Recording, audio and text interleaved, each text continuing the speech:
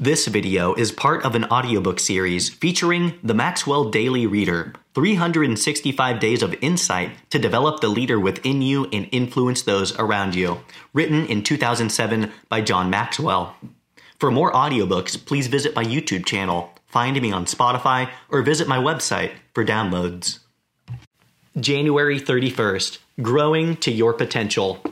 Novelist H.G. Wells held that wealth, notoriety, place, and power are no measures of success whatsoever. The only true measure of success is the ratio between what we might have been and what we have become. In other words, success comes as the result of growing to our potential. It has been said that our potential is God's gift to us, and what we do with it is our gift to Him. But at the same time, our potential is probably our greatest untapped resource. Henry Ford observed, quote, "There is no man living who isn't capable of doing more than he thinks that he can do," end quote. We have nearly limitless potential, yet too few ever try to reach it. Why?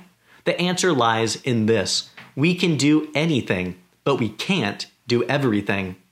Many people let others around them decide their agenda in life, and as a result, they never really dedicate themselves to their purpose in life. They become a jack of all trades, master of none, rather than a jack of few trades, focused on one. If that describes you more than you would like, you're probably ready to take steps toward a change. There are 4 principles to put you on the road to growing your potential. 1. Concentrate on one main goal. 2. Concentrate on continual improvement.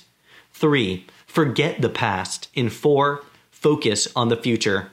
When you know your purpose in life and are growing to reach your maximum potential, you are well on your way to being a success.